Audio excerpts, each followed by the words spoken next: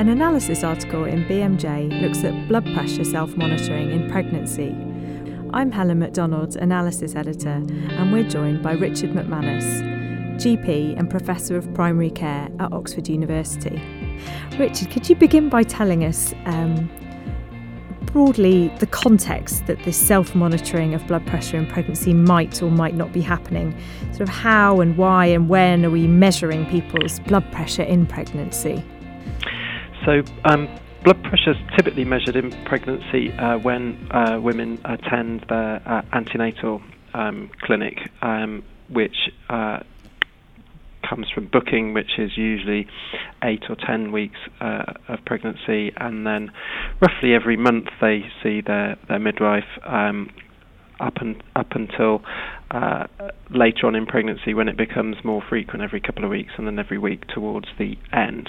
And so most of the monitoring is done in that context. Obviously, some women are under obstetric care, and some women see their general practitioners during pregnancy, so those sorts of people can also measure blood pressure, but it's typically done intermittently at the moment. Broadly speaking, we've got these three groups of women who may have issues with blood pressure during pregnancy: women who have chronic hypertension at the beginning of their pregnancy, women who develop preeclampsia, and a group of women who have white coat hypertension.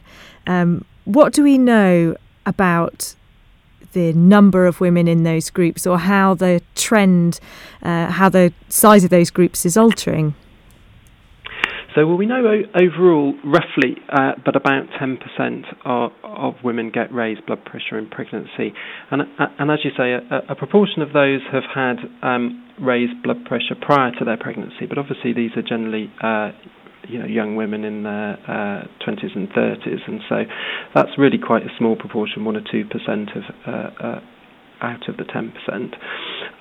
There are a proportion who go on to get raised blood pressure with proteinuria, or in other words, preeclampsia, and there are a proportion who get raised blood pressure who don't have proteinuria, some of which will have so-called white coat hypertension, where their blood pressure is normal outside of a clinic, but when measured by a health professional is raised. And one of the interesting things is that because of various secular trends, mainly to do with increase in weight, that blood pressure is increasing. And for example, we quote in the US that there's been an almost 60% increase over 30 years in the incidence of obesity, and in the UK the number of pregnant women over 40, which is another reason for an increase in blood pressure, has also increased quite substantially, roughly doubling in the last 25 years. And both obesity and increased age of the woman at pregnancy are both significant, or both lead to significantly increased risks of preeclampsia. What do the guidelines say, or what is current practice about how we do this screening, measuring, baseline measures, whatever we're doing? How should we be doing it? So current practice, certainly in the UK, is that, as I say, most of that measurement is done by healthcare professionals of one kind or another. There is some home monitoring done in response to professionals asking women to measure their blood pressure, and there is a small amount of ambulatory or 24-hour monitoring done for similar reasons. But the guidelines aren't particularly clear about what the right time to do, right way of doing that is, or who one should do it on. We also suspect, although we don't know this for sure, but we suspect that there are probably women who are measuring their own blood pressure without necessarily telling their healthcare professional about it. And we know that in hypertension, usually typically older people who clearly aren't pregnant, that around half the people who monitor don't actually tell their GP, for example, that they're monitoring. So there's probably a group of women, and we know anecdotally from places like Mumsnet and these kind of internet fora that there are women who buy their own machines and get on with doing some monitoring, perhaps because they've been found to have raised blood pressure in this pregnancy or a previous pregnancy. And we're sort of up and running and underway with home monitoring and self-monitoring of blood pressure in essential hypertension outside the confines of pregnancy. Are there any reasons to suspect that generalising that approach into pregnancy would be a bad thing to do? Well, I think theoretically, most people would say not, that it should be a good thing.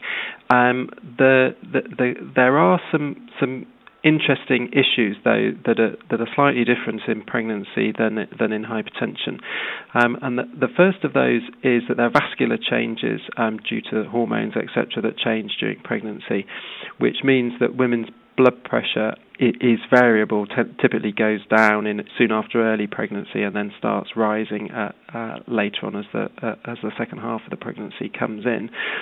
And these vascular changes are thought to be the reason that when a number of the electronic machines that are typically used for blood pressure monitoring have been tested in pregnancy, quite a few of them aren't actually very accurate, which means that you can't just simply, those two things mean you can't just simply do exactly what you would do in essential hypertension, transfer it to pregnancy and assume that it'll work.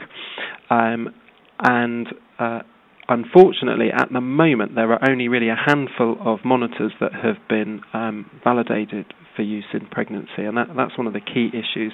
And the second issue is knowing for instance, what threshold one should use for blood pressure at home and blood pressure in the clinic, because blood pressure at home isn't necessarily the same as blood pressure in the clinic, and certainly for people who are found to have raised blood pressure in the clinic, blood pressure at home tends to be lower.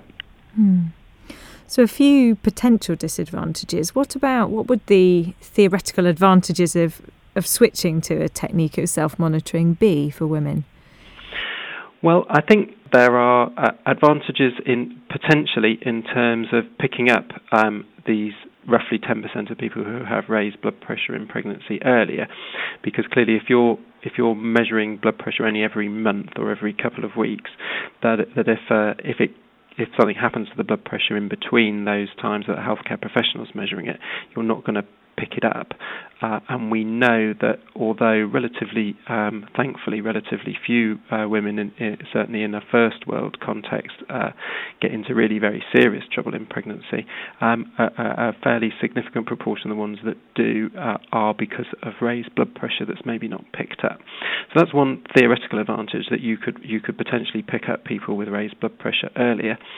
The second theoretical advantage is that you could stop women having to, for instance, see their midwife purely for monitoring, and from a sort of quality of life point of view potentially might be better.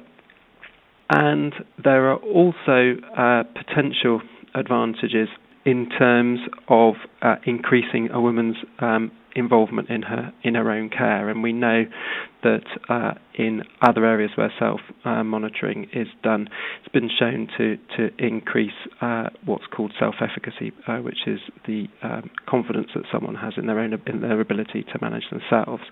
That might be particularly important in someone who's known to have raised blood pressure, for example. So with these theoretical advantages and disadvantages in mind, you went off in search of some evidence as to whether you could reconcile any of those things. What did you find? Well, in terms of whether women will do it, certainly where it's been tried, it seems to be acceptable, and women, for instance, seem to prefer it to ambulatory monitoring. Mm-hmm. In terms of accuracy, provided you use the right sort of monitor, and the monitor, as I say, there's sadly only a handful at the moment of monitors that have been validated, but provided you use a validated monitor, that seems to be fine. In terms of exactly what you should do, for instance, how often you should monitor, at the moment there is rather a lack of evidence, and similarly in terms of what the threshold should be. There have been some small studies done, for instance, Jim Thornton, who is Professor of Obstetrics, did a small trial a number of years ago, which looked promising, but unfortunately the outcome that they were using seemed to require too many women for the definitive trial, and so they never went on and did that, but they published quite a successful small study on that. And has it made any difference to clinical outcomes for pregnancy? Because I suppose that ultimately is the goal. So no, unfortunately, that there is a bit of a gap at the moment in terms of definitive studies.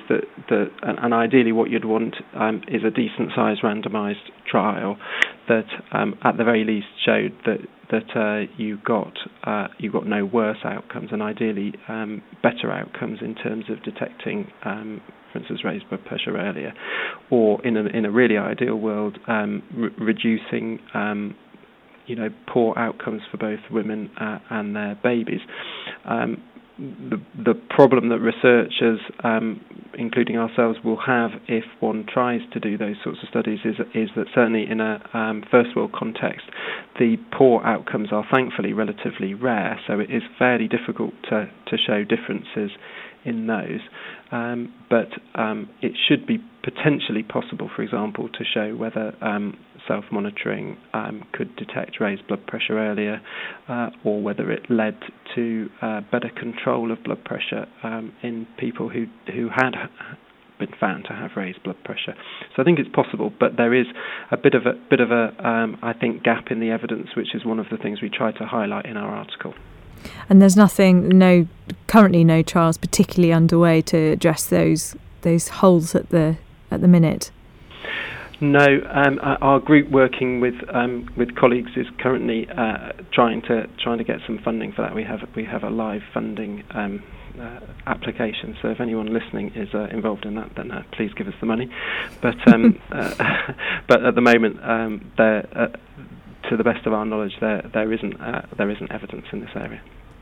So having heard all that, obviously you sort of sit with two hats on, your professor of primary care research hat and a jobbing doctor. What are you doing in clinical practice when you're booking women in, or women are coming to say they're pregnant for the first time, or you're seeing people for their checkups? What are you using, or what are you telling them? So I need to give a slightly cheat answer to this, because we're actually trying to recruit women to our studies, and so I do talk to women about the potential for them measuring their own blood pressure in pregnancy. The ones that I think are particularly worth considering this are those who've got a risk factor for blood pressure being raised, and these are quite a big group. They're perhaps half of women who get pregnant, because it would include women in first pregnancies, but would also include women with a previous history of preeclampsia, women with multiple births, women with some comorbidities such as renal disease, etc. And again, obesity would be important. And so what I'm doing at the moment is trying to encourage women to take part in studies so that we can try and work this out. In terms of what one should do in the absence of evidence, I think it's tricky. I think the key thing to say would be that if you are considering recommending a woman to measure her own blood pressure, firstly give her a monitor that's been validated, or recommend that she buys a monitor that's been validated, and show her how to use it properly, because obviously, like with anything else, if you put rubbish data in, you're going to get rubbish data out. And secondly, I would say that getting a good idea of blood pressure from a self-monitored side of things in hypertension needs 3 or 4 days worth of measurements to get a really good idea of what the underlying mean is, and it would be difficult to imagine that would be a very different issue in pregnancy. So you probably want to get her to be measuring blood pressure for 3 or 4 days at a time before you get a mean, and then to think about what point in the pregnancy that she's in. If she's not known to have chronic hypertension, then probably monitoring herself before 20 weeks isn't going to be terribly helpful, unless it's just about getting her comfortable with the monitoring. But after 20 weeks, as blood pressure starts to rise in the pregnancy, in any case, and these particular issues such as preeclampsia are more, are likely to develop, then that would be the time.